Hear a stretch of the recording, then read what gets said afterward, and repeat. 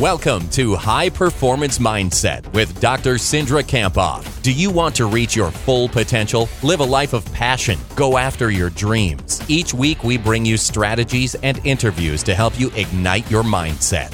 Let's bring on Cindra. Welcome to the High Performance Mindset Podcast. This is your host, Dr. Cindra Kamphoff, and thank you so much for joining me here today. Ready to listen to episode 252 with Dr. Jamie Shapiro. Now, the goal of these interviews that I do every week is really to learn from the world's best.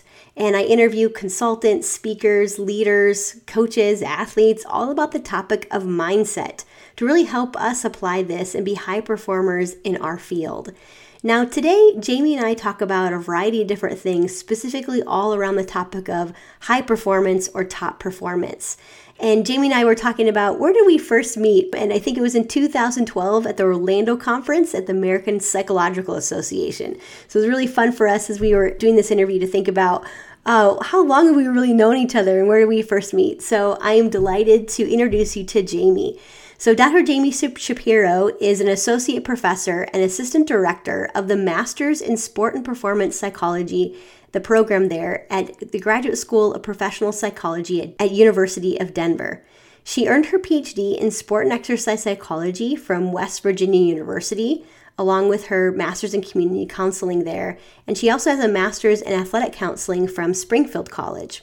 She earned her BS in Psychology from Brown University, where she was a gymnast for 4 years. We talked quite a bit about that and just the psychology of that sport. Dr. Shapiro is also a certified mental performance consultant, listed on the United States Olympic Committee's Sports Psychology Registry, and a national certified counselor from the National Board of Certified Counselors. So she is a consultant along with her work there at University of Denver. She's a consultant for a group called Sport and Performance Excellence Consultants, and they're based in Denver, where she works with Paralympic athletes, youth athletes, college athletes, and elite athletes. And one cool thing about Jamie you might not know, as a former competitive gymnast, what she likes to do is take really cool pictures of her doing handstands all over the world. So I will post a picture of this on Twitter so you can head over to mentally_strong to look at those pictures, but they're pretty cool. In this podcast, Jamie and I talk about what top performers do and the habits of top performers, how to be a reflective performer, and what to do at the end of your performance to really help you learn and grow, but to stay positive and productive. She also talks about why we need to mind our mental energy, which is a concept I really loved learning about in this podcast from her. What we need to do to refocus when we're really negative, and that it's much more than just being positive. And then ways to deal with fear of failure. Now, my favorite quote from this interview is this one. She talks about when discussing high performers, she said, "The best kiss." And what this means is they keep it simple and smart in order to quiet their brain. I know you'll enjoy this episode with Dr. Jamie Shapiro. Would love to hear anything that you have to say about the podcast. You can find me over at Twitter at mentally_strong. And if you enjoyed today's podcast, wherever you're listening to this podcast, if it's iTunes, iHeartRadio, Stitcher Radio, just head over there and write a comment or review about the podcast. That would just help us reach more and more people each and every week about a positive message about mindset.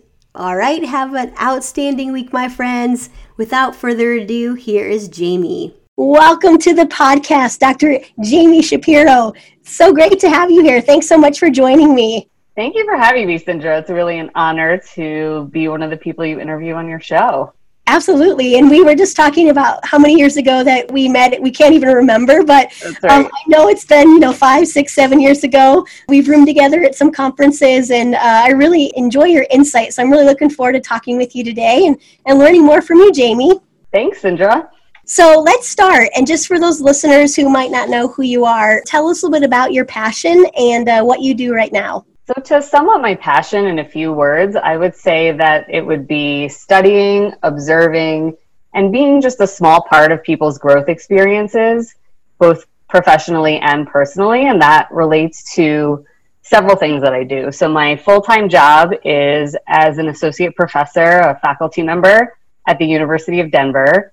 They have a master's in sport and performance psychology program, so I'm a faculty member there. It's a graduate program that's really practice focused, so we're training practitioners in sport and performance psychology, and I do supervision of the students' work in the community. I'm very lucky to be a part of a team of 4 faculty members. We have 4 full-time faculty members there, and that is my full-time job, teaching, advising, supervising the students.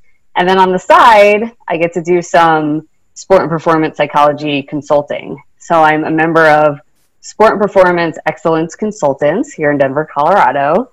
The majority of my consulting work over the past 5 years has been with U.S. Paralympic teams and athletes. I also do work with some individual athletes in the community as well. So that's my side gig, the consulting. Awesome. Which well, I love. Dive into all of those areas. Yes, I'm excited to talk more about that. And also I'm involved with some professional organizations. Like you mentioned, the American Psychological Association, Division 47 is the Society for Sport, Exercise, and Performance Psychology. So I'm in the leadership executive committee there, and then also really involved with ASP, the Association for Applied Sports Psychology. Awesome. So, Jamie, tell us a little bit about your interest in studying sports psychology. I know you're a gymnast at Brown, and my guess is that's a little bit of what, made you decide to pursue this as a profession. I would say I got interested in the profession probably in high school. I took, my intro to psychology class and loved it, and heard from probably a teammate and my coach about the field of sports psychology. At the time, I was interested in doing something with athletes, maybe physical therapy or athletic training.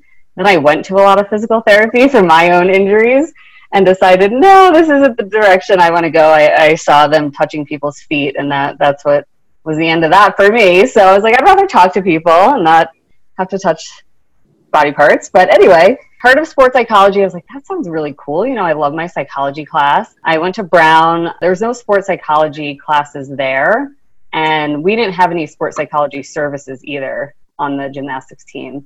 Wow. So I really did my own research, and whenever I could write a paper on a topic of my choosing, I chose to write it on sports psychology, and that's how I started learning about the field.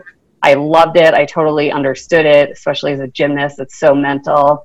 I connected with the field, and senior year, I did an independent study with a few other athletes. A psychology professor was nice enough to take us on, and we read sports psychology textbooks and discussed it. And I just decided, this is what I want to do, and talk to people in the field, learned about the different paths I could take, applied for graduate school, and that's what started my path.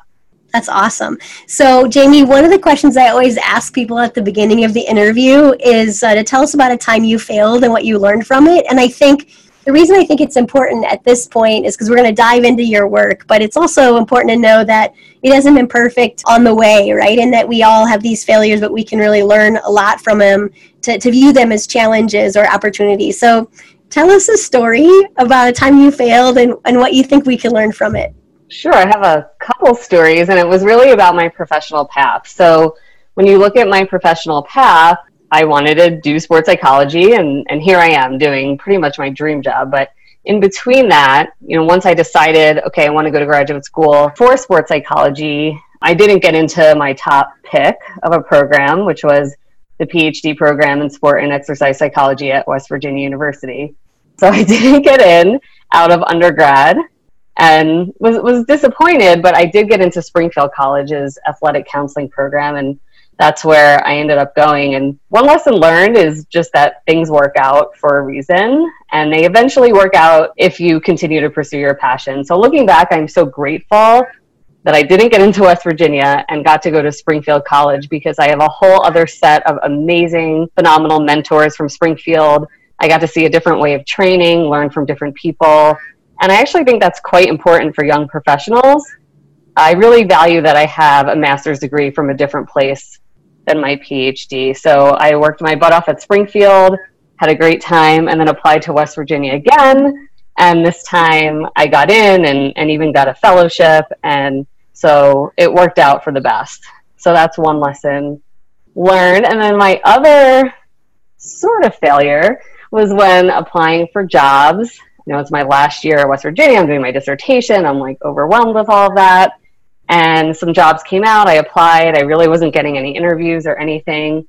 the job from Denver came out, and I kind of, as I usually do, procrastinated a little bit on applying for that job because another job had come out at the same time with the deadline. And I finally called Mark Al-Yagi, who's now my boss and director of the program at DU, and said, I'm interested. Can I ask you some questions? And he said, Jamie, I met him at conferences, so he knew me. He said, Jamie, we've already met and created our list of people we're interviewing. So, you could still apply. I'm not telling you not to apply because technically the applications are still open, but just want to be honest with where we are at our process and that we're moving ahead with interviews. And so wow. I cried a little in my apartment. I was like at the bottom of the barrel, hadn't heard anything about interviews, writing my dissertation. And I was mad, but I decided to apply anyway to DU. I said, I'm just going to send it in. This is probably a waste of a few hours of my time, but whatever. You never know what'll happen. And, a few months later, Mark called me again and said, Jamie, are you still interested and available in this job? And it was a half-time faculty position, so it wasn't a full-time. And I said yes and yes, because I hadn't heard from anybody. And he said, our search didn't work out, and you're right now the only person we're even looking at and considering. Wow. If you're interested. So then I didn't cry. I mean, maybe I cried for joy at that point, but I said, yes, I'm definitely interested. And talking to one of my mentors, Sam Zizzi, and he said, well, that's great, but first of all, tell Mark you're not coming out until you defend your dissertation. And second, are you really sure you want to consider a half-time faculty position and moving across the country for a half-time faculty position? And I said, it's a new program. It's a great program. It's in a great city. I was ready to live in a city after being in Morgantown. As much as I love Morgantown, I was ready to be in a city. And they did say eventually they wanted it to go full-time. They just didn't know when. This was during the recession in 2009 and things like that. So I took a chance, interviewed there, went well, got offered the job, was half-time faculty my first year, and went full-time my second year. So a lesson learned from that, a few lessons. One, when the job description comes out, call, find out their timeline. Don't dilly-dally on that. And then take a chance. It was a half-time position that most people wouldn't move across the country for. And I saw the opportunity there and decided to take it. And obviously it's worked out. This is almost my 10-year anniversary there. And it's awesome. Really just a dream job, an amazing professional fit for me. It's like I said, a practice-focused program. And it's been amazing. Well, that's awesome. I have a similar story in terms of I didn't get into my top choice for my PhD program either. And then it kind of came full circle where I talked to the faculty who is in charge of that program like last month. And, he kind of said, I've been following your career. I've been watching what you're doing. Great job. And I said, I didn't get into your program. And he said, well, you didn't give me a call. Like I just applied, but kind of like what you did is you called Mark. And so I think maybe I was too stuck in my comfort zone to fear of rejection, not to pick up the phone and say, hey, I'm really interested in your program, put myself out there. So, and it ended up, perfect because I'm really happy with where I'm at. So great story. So Jamie, you do some work with the U.S. Paralympic teams. So like alpine skiing, snowboarding, you've worked with track and field. So tell us a little bit about that work and what you do for that. Sure. So I just want to give a little background for people out there who might not be familiar with what the Paralympics is. It's elite sport. It's elite level sport for athletes with physical disabilities. There are a couple sports where they have a classification called intellectual disabilities, but for the most part, these are athletes with physical disabilities. So you'll see people in wheelchairs. You'll see people with prosthetics. There's also a class of visually impaired athletes. So blind athletes, and there's varying degrees of blindness. So that's just a background on some of the athletes that I'm working with in the Paralympics. And I got involved with that really, again, by luck, as most of us get some of our opportunities by being in Denver. And the high performance director of U.S. Paralympics wanted to expand their sports psychology services. They didn't have any sports psychology professionals on the ground in Sochi, and realized they really needed someone there. So they reached out to a few of my colleagues at the University of Denver, and two of us, Dr. Artur Pashvardovsky and I, took a coffee meeting with the high performance director, and it went well. He gave our names to some coaches, and it took off from there. So he and I do quite a bit of co-consulting. So when I say we, I'm talking about Artur and I, that we do a lot of co-consulting with some of the teams that we work with. So again, just taking a chance, taking that coffee meeting, could have gone nowhere, and it happened to lead to these amazing opportunities that I've had for consulting, and gotten to travel with teams. And it not only enriches me professionally, but helps enrich my teaching, and that I can bring in confidential examples of what I'm going through as a consultant. You know, we're training consultants in sport performance psychology. It's important that we as faculty members are out there, just like you, Sindra, also doing the practice, so we can talk about what we're going through and our successes, but also our challenges. I think our students really appreciate, especially hearing about our challenges. They kind of look at us as invincible and like we know what we're doing. And when we talk about, I wasn't sure what to do there, that was really uncomfortable for me, I think they really appreciate that. Yeah, love it. So elite level sport, tell us a little bit about watching, because I think of the world's best athletes, right? Mm-hmm. Tell us what you think kind of separates them from the rest. Sort of what I mean by that is those people who can do really well at the games. I know you've been to Pyeongchang this last Olympic cycle, but tell us about what do you see them doing that's different from others who don't even get there, or who maybe don't thrive when they're at the highest level. Yeah, I think one thing I think about is being a student of the sport. So really learning about what it takes to be an excellent performer in that sport. And that would be physically, technically, tactically, and mentally as well. So when I see athletes who are really excelling at that high level, they come to our meetings with a notebook and they're taking notes. And they're really engaged and paying attention when the coaches have team meetings. And I think for Paralympics especially, although for able-bodied sport, there's equipment, right? But for Paralympics, they have prosthetics. They have special equipment, like for the skiers have mono skis. The track and field athletes have racing wheelchairs. So they're learning about the equipment. They learn how to fix it. They learn how to use it to its highest capabilities. And so they're really studying what it takes to get to that high level, as well as mentally. And I think they have, in addition, just a high level of self-awareness of what works for them. And they capitalize on that. And they also have a self-awareness of what they need to improve or continue to work on. So I also say athletes at the highest level, I think, are really good, what I call, or not what I call, but what the field calls reflective performers, that they're reflecting after each performance, after each practice day, after each competition, after a season, and really thinking, what's going well and how do I continue to build on that? And what do I need to improve? And how do I go about doing that? Is it the mental piece? Is it the physical piece? Is it both? What are my resources for improving on those things that I need to improve? And how do I really engage those resources? So we definitely have some athletes who utilize our services more than others. And I think those are those people who realize, I have to improve on that mental game. And we have Artur and Jamie, and Sarah Mitchell's the full-time sports psychologist at the USOC right now for Paralympics. And so they engage us more so than maybe some of the other athletes. And what would you say in terms of what are their challenges in terms of competing like with a physical disability? What do you see them struggling with, either from like just a technical standpoint, maybe a mental standpoint, perhaps? Yeah, I think the mental piece is quite similar to able-bodied athletes. Of course, there's confidence issues and focus and motivation, and some things maybe specific to the Paralympic athletes with confidence. I just met with some athletes who have only been racing for 2 seasons and they're already at the international level.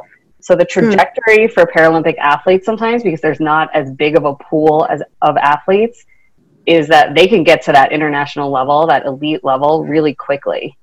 And so they haven't necessarily developed the mental skills that are needed to compete at such a high level with the pressure that they're under. So that might be specific to them.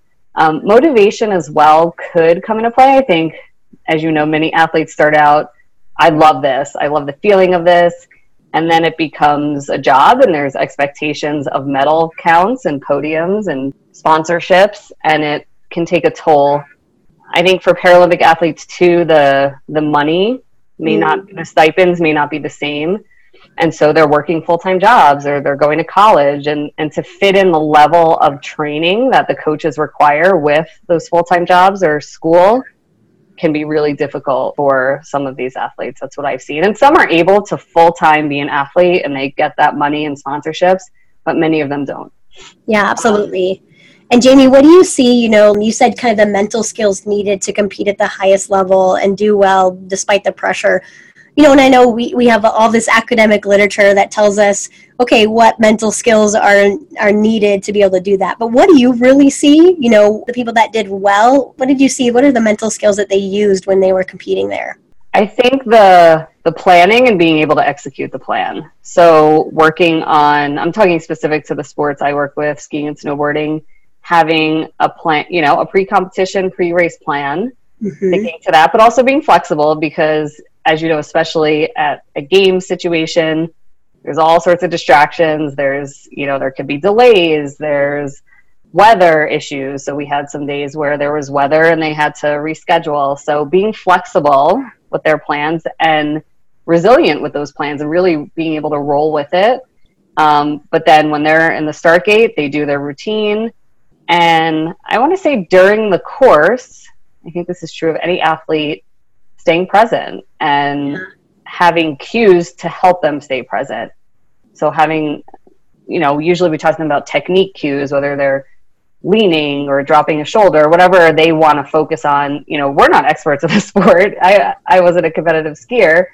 So really talking to them about where do you want your focus during this run and them executing it, staying really present during the run.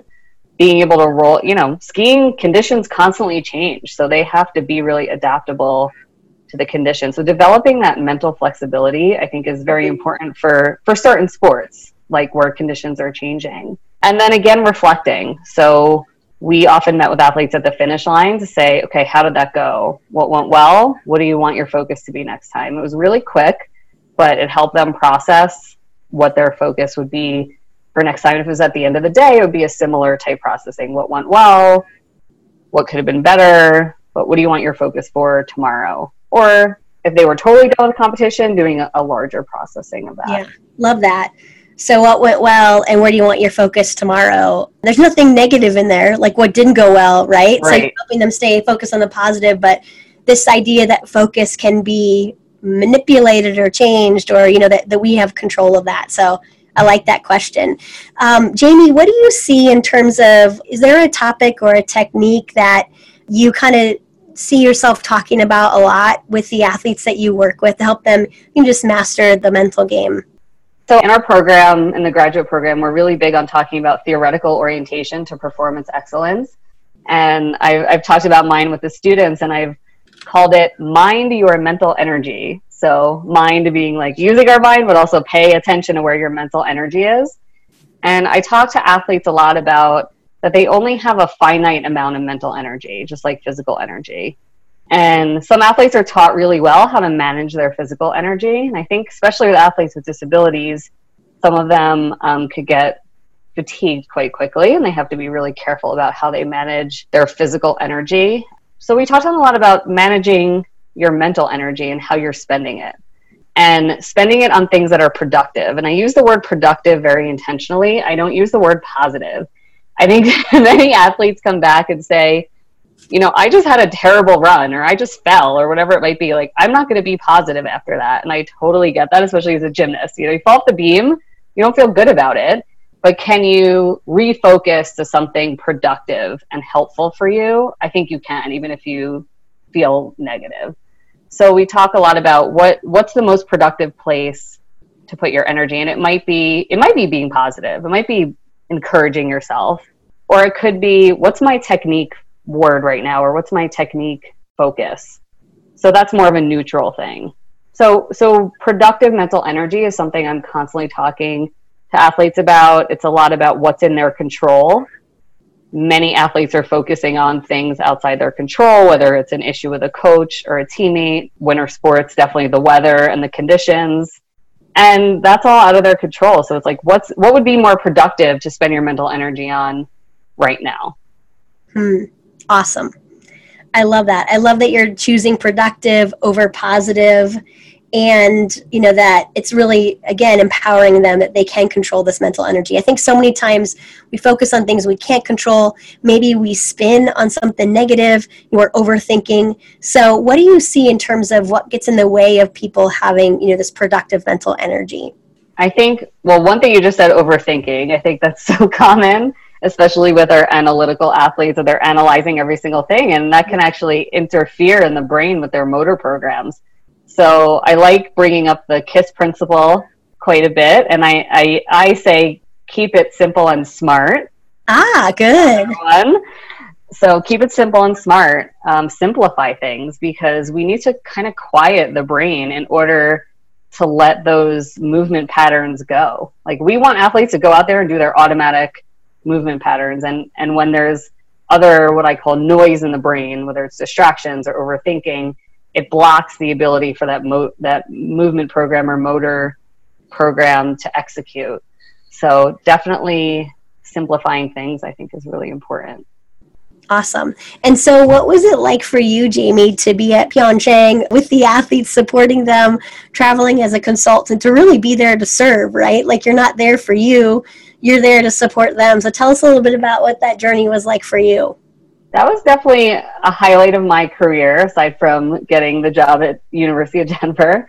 But it was a highlight. It was the culmination of almost 4 years of work with some of these teams. And like I said, there was no one on the ground in Sochi, and the high performance director, Matt Kramer, brought 3 sports psychology professionals out to Pyeongchang. So he really took a chance with us and felt really good about having those resources on the ground. So for me personally, I was really aware, based on my experiences over the last 4 years, of managing my own energy so that I could be a good support for the athletes. I had been to the Para-Pan Am Games, and I was the only sports psych person there. I had, traveled with other teams, and I just noticed that managing my energy was really difficult, because you are on as a consultant from the minute you wake up, kind of, to going to bed. You're eating with the athletes, you're watching them train, and then when the coaches get a break, you're meeting with individual athletes to do mental check-ins with them. So it's very tiring, and it was important to me to manage my energy in Pyeongchang. I was there for almost 3 weeks. Wow. So that was the longest I had traveled with the team as well. I feel very grateful and lucky that there were 3 of us there, because we definitely kept each other in check to make sure we weren't doing too much, or if someone seemed really kind of stressed or burnout, we were able to check in with each other and say, why don't you take the night off, or let's go for a workout, whatever it might be. And we, instead of going on the bus with the athletes at 4 or 5 in the morning to the mountain, we went around 7, which was after their inspection, and we could still check in with them. But I think in the past, we might have been like, yes, we have to be on that bus with the athletes in the morning, and then we would have been just totally burnt out by the end of it. So I was happy with the energy management piece. But some of the work that we did there, we checked in with athletes a lot. And what was really nice about that experience was I felt like they finally knew how to use us. Yeah, that's awesome. Before that, they weren't sure. Should I approach Artur and Jamie? I don't know how this is going to go. And by that point, they knew, okay, we're going to check in about the race plan in the morning and talk about any concerns we have, and then check in with them at the end of our run and before the next run. And we were some of the only staff down at the finish line, because the coaches were up on the course. And so it was nice for them to have someone to check in at the bottom of their run right when they finished, so it was fresh in their minds how it went. We met with them. We stayed in the Olympic Village, so some of them requested some longer meetings, especially if they felt some nerves, or maybe it was just to review their plans with us, just for a confidence boost. And that's some of the work that we were able to do. We sat in on team meetings and piped in every now and then if we had something to say. But for the most part, we balanced between checking in with them, but also just sitting back and letting them do their thing. We didn't want to be one more distraction or obligation that they had to do when they were already under so much pressure at the games. Absolutely. Well, I'm hearing a lot about like how you are the performer and you have to manage yourself. I think we can all relate to that no matter what our profession is like how are we managing ourselves to using our own mental skills to serve others. Yes. So tell us about like what was a highlight for you? You know, like maybe it was a performance of an athlete, maybe it was just being there and like a specific moment that you remember that you were really grateful for, but anything come to mind on like just a really cool moment?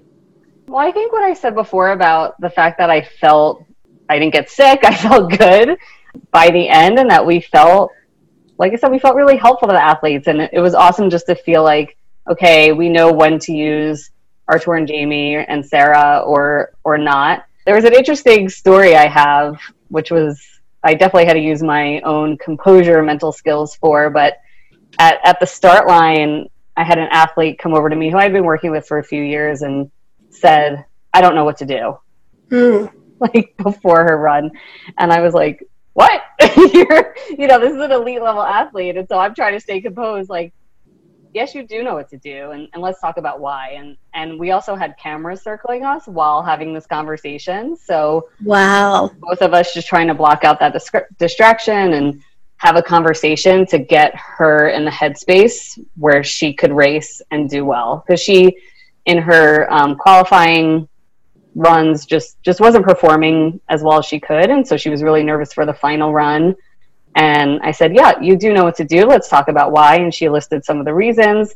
And we also went through an imagery script of the course. So she closed her eyes and went through it and went through all her cues and was a little bit calmer after that. So I'm certainly not taking credit. She happened to do really well on the runs. I was like, yay, could have gone the other way. But, even if I was just a tiny part of being able to calm her down and get her to be able to focus on what she needed to do, that was kind of a cool moment where she had to use her mental skills, but I also had to keep my composure. Absolutely. As someone with cameras circling us, which is obviously not something I had ever experienced before. Yeah, and what I also hear is like you really knew her to be able to think about what the imagery script is right on the spot and to know what her cues are. You had to really had developed that relationship with her and understood her to be able to give her that, brief intervention in that moment.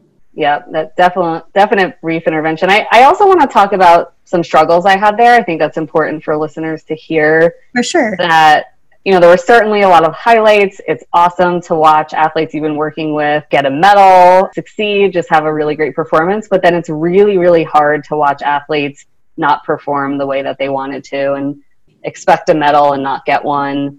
So that was hard for me too, to just manage my own emotions. As sports psych consultants, we're usually taught to like stay really neutral in terms of emotions. And that was hard for me not to get like super excited when the athletes did well, but also not to get super disappointed when they didn't. And I think my go-to intervention is reframing a lot. So reframing, again, to look at something more productive or positive.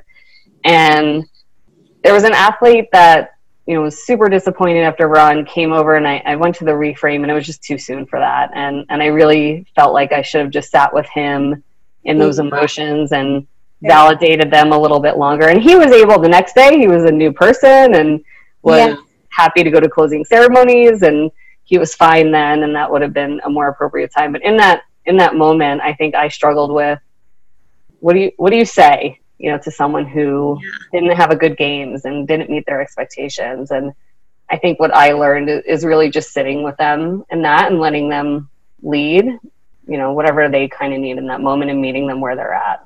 Yeah, that's a really good point, because from my own experience, it's really difficult not to tie your own identity into like when you're helping people perform well and if they do well or not. I've had to really manage that as well and gotten better at it over time. But 5 years ago was really difficult for me. and I like what you're saying is that maybe the reframe or the intervention is too quick. I had an experience with a college football team who I worked with for many years, like 7 years. And last year they were really working to get to the national championship game and they didn't make it. And I remember kind of shortly after the game, I was talking to one of our quarterbacks and did kind of talk about reframing. It was way too soon. You're right, because you have to kind of sit with it and make sense of it yourself before maybe you're applying a different positive perspective or productive perspective, if I use your word. Mm-hmm. Yeah. Yeah, Jamie, so one of the things that I really wanted to talk to you about was your experience as a gymnast at Brown. And from my own experience working with gymnasts, I think that it can be such a difficult sport from a mental standpoint because there's a lot of fear and anxiety that can take place, particularly if you have fallen or, had an injury. So maybe to start us off, tell us a little bit about your experience just as a gymnast and what that was like for you. And then we can dive into sort of like the mental game about gymnastics. Mm-hmm. Yeah, so I did club gymnastics up to level 10 in New Jersey, which is where I grew up, and then made the team at Brown University, and I was on the team for 4 years. I had injuries throughout my career, but my first real major injury was freshman year at Brown. It was the day before our first meet, so my first college meet ever. Oh, wow. And I tore my ACL on a dismount on bars. And bars was not my best event, and I shouldn't have probably been competing it anyway, but they, at the time, required freshmen to trade all 4 events. And so I remember being so exhausted before this routine, but I did it anyway and blew my knee on the dismount and tore my ACL, so missed my whole freshman year. Wow. Came back sophomore year and competed balance beam and floor. And this is one of my mental examples was I did great on beam. My sophomore year, I was one of the most consistent people. And so I was known as consistent gymnast on the beam. And then junior year, I came back and fell in almost every meet. So it wasn't my physical talent because in practice, I nailed it. And so they kept putting me in the lineup because they knew I had the potential. But I think because I had this label and this pressure of being the consistent beam person, then for some reason, junior year, I just couldn't get it together. And I did, even though I didn't have a sports psych professional, that's when I really wish I did. I did a lot of video watching and imagery. And I think what ultimately worked, I finally nailed my routine in one of the postseason meets, was using technique cue words.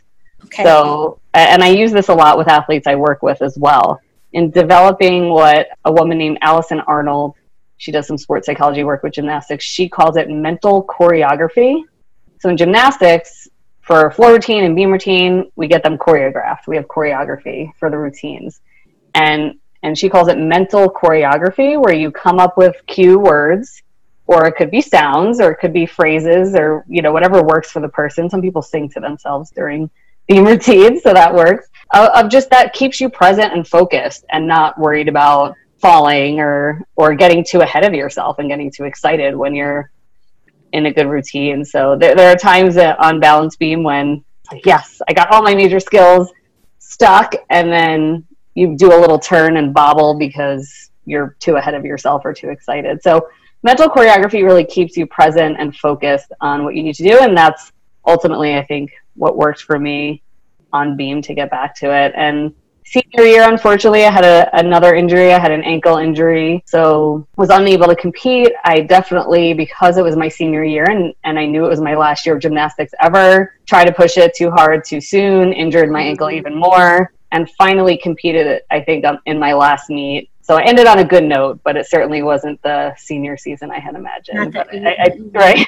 And by the end of that, my body was ready to be done. So people ask if I was sad to be done with gymnastics, and it was certainly such a big part of my life, but my body was like, please stop doing this. So my body was happy. My mind kind of had to catch up, and I certainly missed being part of a team and things like that. But I was lucky to transition while I was at Springfield College. I was able, for some of my graduate school funding, to coach the Division III team there, and that helped me, I think, with my transition out of the sport. So, Jamie, can you give us an example or two of like this mental choreography and the technique keywords? Like what helped you, particularly, that junior year that you're talking about, be more consistent in the end? Yeah, they're really short words, so they probably won't make sense to people. Probably won't make sense to anyone but me, but I would go through my routine and I would say, okay, arms, push, go, extend, tight. Just the again, the KISS principle, you want to keep it simple. Because if you're really telling yourself sentences, you don't have time for that. In the middle of a back handspring layout, you don't have time to actually break it down and tell yourself each technique it takes. So if you can encapsulate that, the back handspring in one word, and like I said, it might be push, feet, lift, arms, and that's what helped keep me focused. So really short words, and for some people it might be sounds. Like some people might be like, boom, bam, things like that help them through their routine. That's awesome. Do you have any other strategies or techniques that you think help gymnasts be more present, and then so they're less likely to experience that fear or anxiety that can cause injury or, falling? Yeah, I wanted to talk a little bit about mental blocks. I think that's something so common in gymnastics, and I saw it with teammates. I experienced it a little bit. And I see it a lot with clients. That's when clients call me, usually when they're having a mental block. And what that means is all of a sudden you can't do a skill that you previously were able to do. In some other sports, they call it the yips. Like yeah, exactly. Ball, right? So pitchers all of a sudden can't throw a pitch. So mental blocks is the terminology used in gymnastics. And it's really tough, I think. Everyone's going to work through it differently. But one thing that I think is really important is to try to reduce the pressure on the person to get that skill back. Often, like, the coach is like, oh, okay, come on, like, why can't you do this? Like, let's keep working on it. And the parent is constantly asking about it. And obviously the gymnast is super upset and worried about it. And so all of that pressure, like we talked about before, is interfering in the brain with what their body knows how to do, that motor program. And so I actually think a lot of coaches and parents should sort of ignore it. So maybe not let them get away with it, but say, okay, like, you're going to do it again when you're ready, and not keep asking and putting pressure on the person to do it, because that actually usually makes it a lot worse. And I have heard from some gymnasts, even at like a college level or high level, that they never did this certain skill again. Like, they just never got it back. And to me, that's, I think, could be worked through. One thing to do to build that confidence, that mental piece, is the gradual progression of the skill. It's almost start learning the skill over again and going back to, okay, what does it take to learn a back handspring? You do it, you have to do a back walkover, and then you can do it over a rolling mat, and then you do it with a spot, and then you do it on a soft mat, and then you do it on a hard mat. So building that confidence by those smaller progressions towards the skill, I think, is really important. But, it takes time. It's like relearning a skill. I think developing, like I talked about before, those technique words could be really helpful, because that keeps the person in the skill instead of thinking like, oh my God, why am I not doing this? Or I might fall, or I might injure myself. And something I think is so important, if possible, is finding video of the gymnast doing that skill. If they don't have one of themselves, I think they can look at someone else doing that skill if they don't have one of themselves doing it. And then practicing imagery while watching that video. So, like, feeling themselves go through that skill, that kinesthetic sense, we call it in sports psychology, while watching video. And then eventually, hopefully, they could do the imagery themselves without watching video. And then hopefully that once they start feeling it in their body again, the brain firing to their body the way it would physically, that hopefully they're able to transfer that a little bit more when they get back in the gym.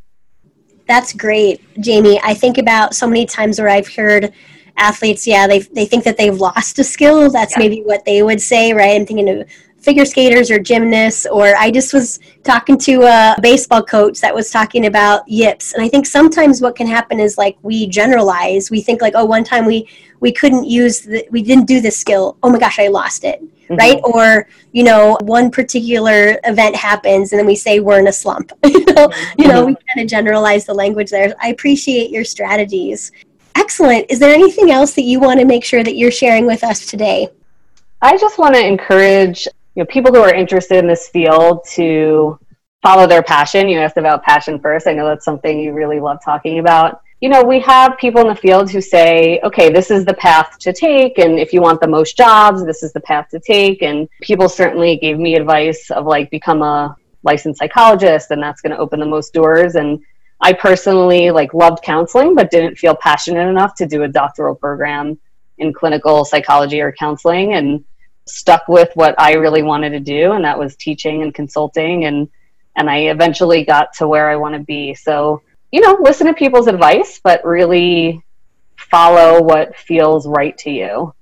And then you're going to get there. I think sometimes when people take others' advice and it doesn't feel quite right, then they realize that's not the path they should be on, and they drop out, or they switch careers, or whatever it might be. So I guess do what feels right to you, and same with athletes, right? Like, trust your training, trust yourself. If something's not feeling right, speak up and take charge of your own training. And it's easy to do for older athletes that I'm sort of working with now. For youth athletes, it's a little bit harder. And I would just say to parents and coaches, I'm so big on positive youth development through sport. And I think there's a way to coach and still get really good results and develop competitive athletes by doing it in a positive way, and something that's going to enhance someone's development, not hurt it. So awesome. So how can people find you, Jamie? Are you on social media, or what's the ways people can reach out and follow what you're doing?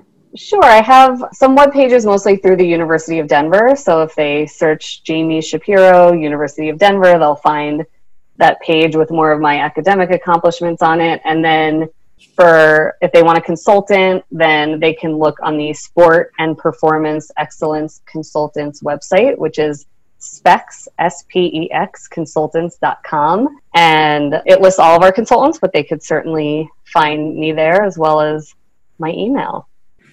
Awesome. Jamie, here are the things that I got from this interview. So I took 4, which is a lot.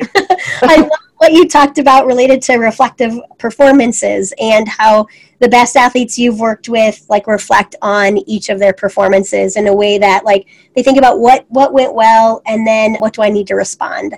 And I loved how you talked about how you even debrief an event or a performance with an athlete. You ask them what went well, and then where does my focus need to be? And I love that, because it was not negative, but helping them direct their focus and helping them think about that they have control over that focus. And then the last 2 pieces, the third piece would be, how your mind your mental energy, and the importance of being productive with that mental energy. And I think anybody who is listening can apply that idea of, being productive with our thinking. And then loved your thoughts on mental blocks and just the different strategies that we can use to help people overcome mental blocks. So I'm grateful that you spent the time with us. I know your time is valuable, so I'm grateful for that. Do you have any final advice or thoughts for high performers who are listening today? Well, when you were just summarizing that, Sindra, the productive piece, the having productive thinking, I think it's important for everyone to think about how they can apply that to different areas of performance in their life. So not just sport, but their work life, if they're in performing arts or a high-risk occupation, but also just in general in their life, with their relationships, with their families, with their exercise as well. So I hope people can take that productive mindset to many different aspects of their life. Awesome, Jamie. Thank you so much for joining us today. Thanks for having me, Sindra. This was awesome. So good to chat with you. Thank you for listening to High Performance Mindset. If you like today's podcast, make a comment, share it with a friend, and join the conversation on Twitter at mentally_strong. For more inspiration and to receive Sindra's free weekly videos, check out drsindra.com.